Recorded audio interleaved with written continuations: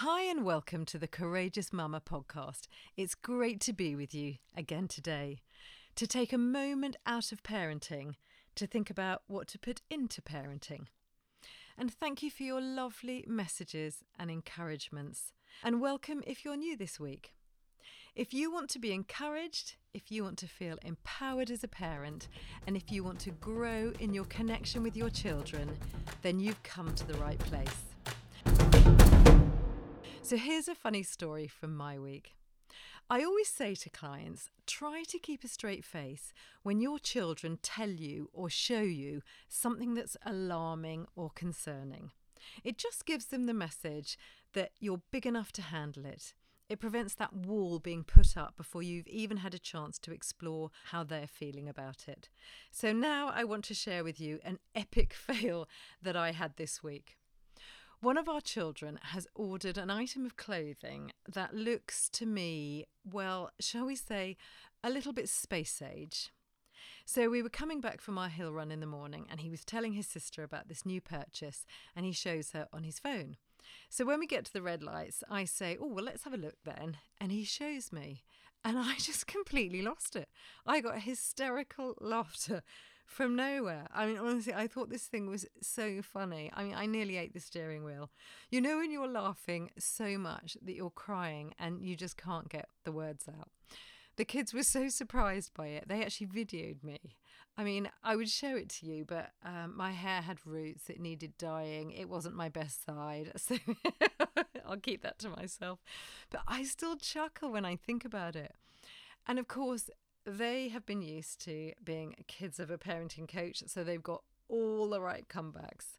Oh, really emotionally intelligent mum. Thanks for being a safe place for me to share my stuff. Thank you for your unconditional support, mum, and so on. So no excuses, just fantastically poor parenting example on my part. They actually have a little Instagram called The Courageous Kids, and occasionally they put up photos or videos of Con and my not so finest moments. I think they've had a lot of requests, but fortunately I think it's still a closed account, so it's purely for their own amusement and gratification. Glad to be of assistance, kids. We aim to please. So this week I'm going to chat to you about a way to stay sane and empowered as a parent, and I think it comes at quite a good point of the term. You're all stuck in, you've all got them all back to school, you're back in the juggling zone, and we don't know what's going to happen next in this COVID crazy world. So I'm going to use a really simple tool that's made a great difference to some of my trickier moments. And I know that it's made a difference to many people, and I was reminded of that the other day when a friend of mine, who's a counsellor, took it off with her as a precious gem after we'd had a chat, and she applied it. And I thought that was very humble of her, given her wealth of experience, but it did remind me that we never stop learning, do we? So if you want to be more proactive and less impacted by other people's faults and fails, or if you're just feeling a little bit out of control on one or another front, this one's for you. It's called the Circle of Influence and the Circle of Concern. I'm not sure who originally came up with it, but I'm going to credit Stephen Covey because that's where I first saw it. And I think he got a credit last week too. I am very grateful for that man's legacy. So this tool is basically your shortcut to being proactive and empowered in different situations in your life. You'll have heard me say in previous podcasts, I manage me, you manage you. I'd say it's almost the mantra of the podcast. And this tool is a great outworking of that. It's a great way to make sure we're in that zone. You'll get the most out of this if you can grab a pencil and paper. Just a small notelet or the back of an envelope will do. But if you can't, don't worry, you can picture it. And if you found it valuable, you can always come back to it at a later point. I know that some of you do this podcast together as couples. So if that's you, I would say get a piece of A4 and get some post-it notes, and you'll see why in a minute. But as I say, you can visualize it. And if you're driving or jogging, it's not a difficult picture to visualize. So here goes. Draw or imagine a circle. Let's say dinner plate size circle. And now put another circle inside that first one. So effectively you've got a large polo mint, or a frisbee if you like. That outer ring is your circle of concern, and the inner ring is your circle of influence. And inside those two circles are all the things that are troubling you. That could be finances, it could be something that somebody said, it could be something that you've said. Perhaps you said something that you regret to a child or to a friend. It could be that your job is at risk, or maybe you feel that one of your children is drifting from you. Perhaps you're feeling distant from your partner. Whatever it is, if it's bothering you, it belongs within those two circles. So now, if it's something that you feel that you can do something about, put it in the middle circle. Either imagine it there, or as I say, if you've got post-it notes, write it on there and stick it in the middle. If it's something you feel you can't do anything about, pop it in the outside circle, that sort of frisbee ring. Your circle of concern, that outer ring, is often the place where we react from our emotions. It's the place where we can find our minds looping around and around an issue. We can get distracted and just keep returning to it over and over.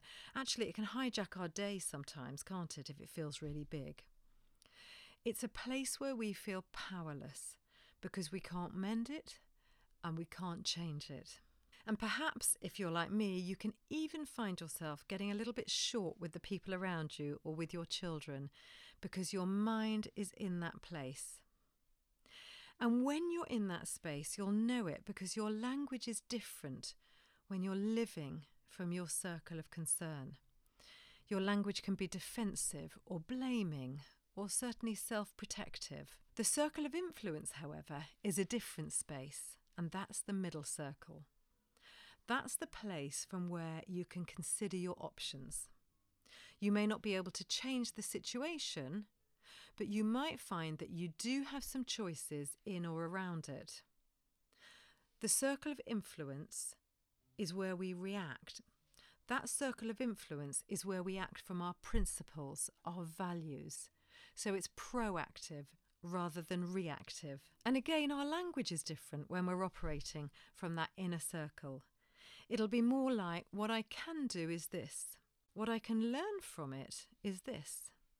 What I can accept is this. Let's take a practical example. Here's one that we can all relate to. Your child's room is in a terrible mess. There are food plates or empty crisp packets. You can't tell the clean clothes from the dirty ones. It's a virtual health hazard.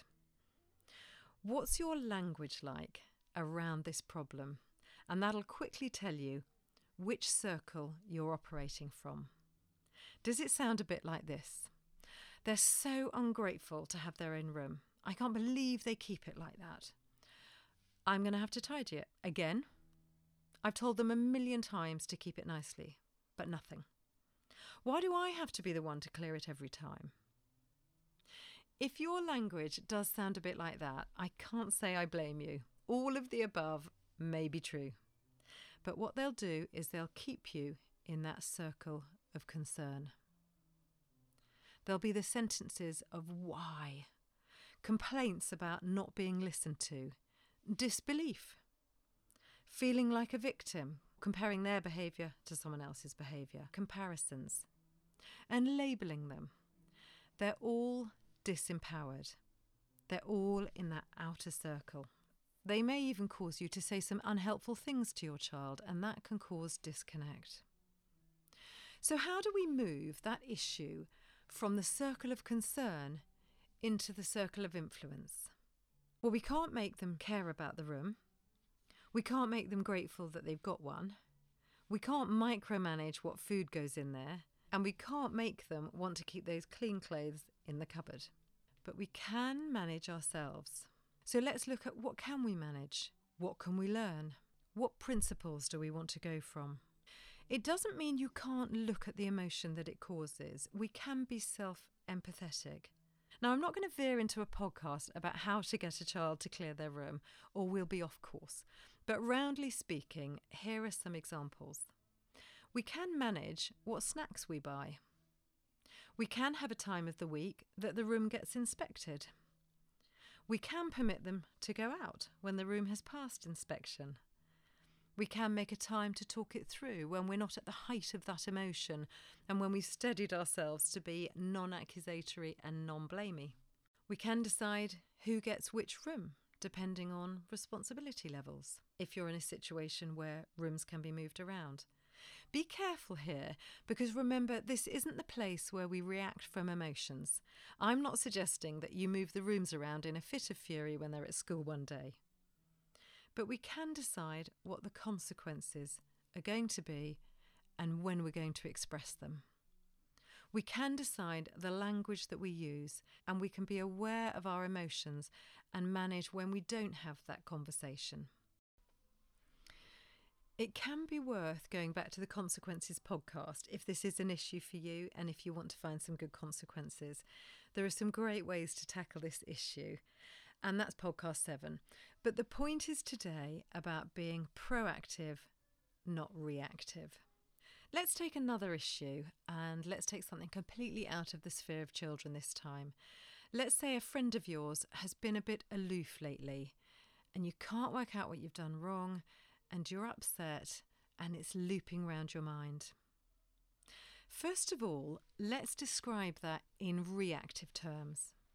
I don't know what I've done to deserve it. She never seems to realise when she's hurting me. I never do that to her. Has somebody said something? Has she talked to other people about me? I think I'll give her a wide berth and see how she likes it. So those are all in that circle of concern.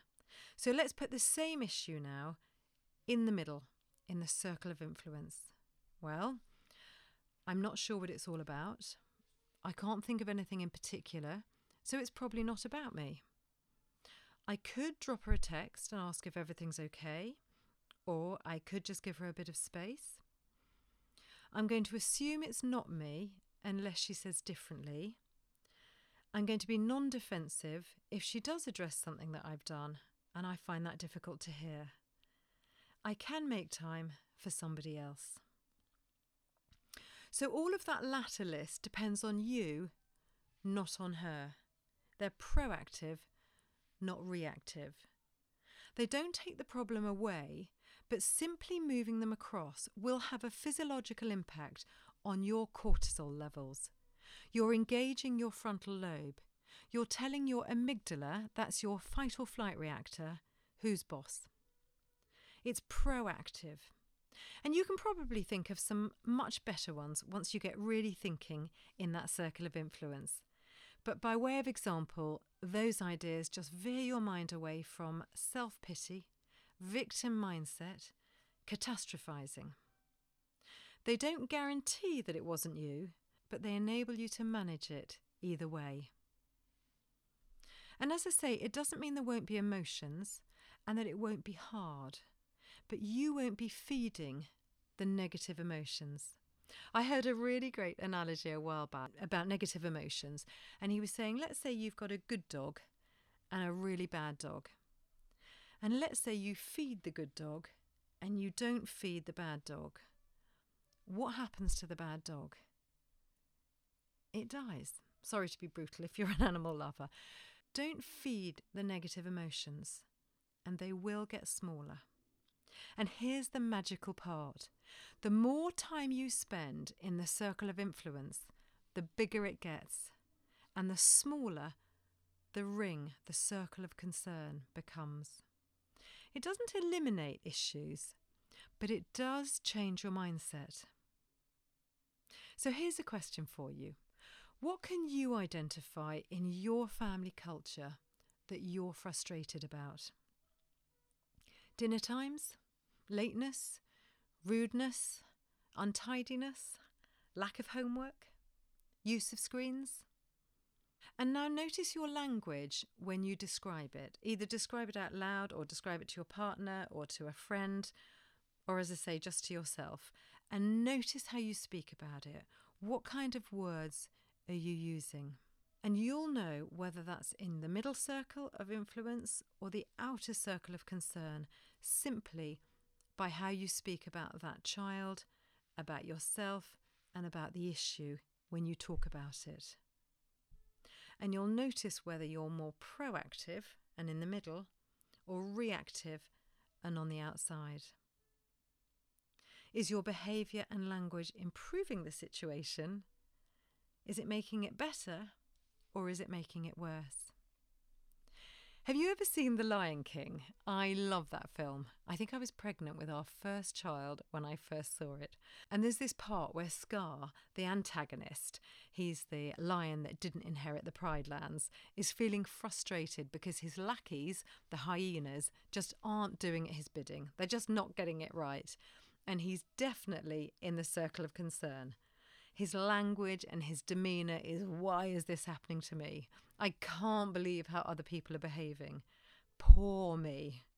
And his famous line is, I'm surrounded by idiots. I just couldn't do that as well as he does. He's not empowered. He's overpowering, but he's disempowered. And his language gives him away. I would not be drawn to spend the afternoon with him. I'm just interrupting this podcast for a moment to say, if you're enjoying The Courageous Mama, I think you'll love the book, Parenting for Life. This is what readers have to say.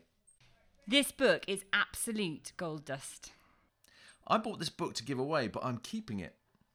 This book has so many helpful suggestions for the modern family, and it's helpful for our marriage too. This book is a must in every home. If I was able to buy just one book on parenting, this would be the book.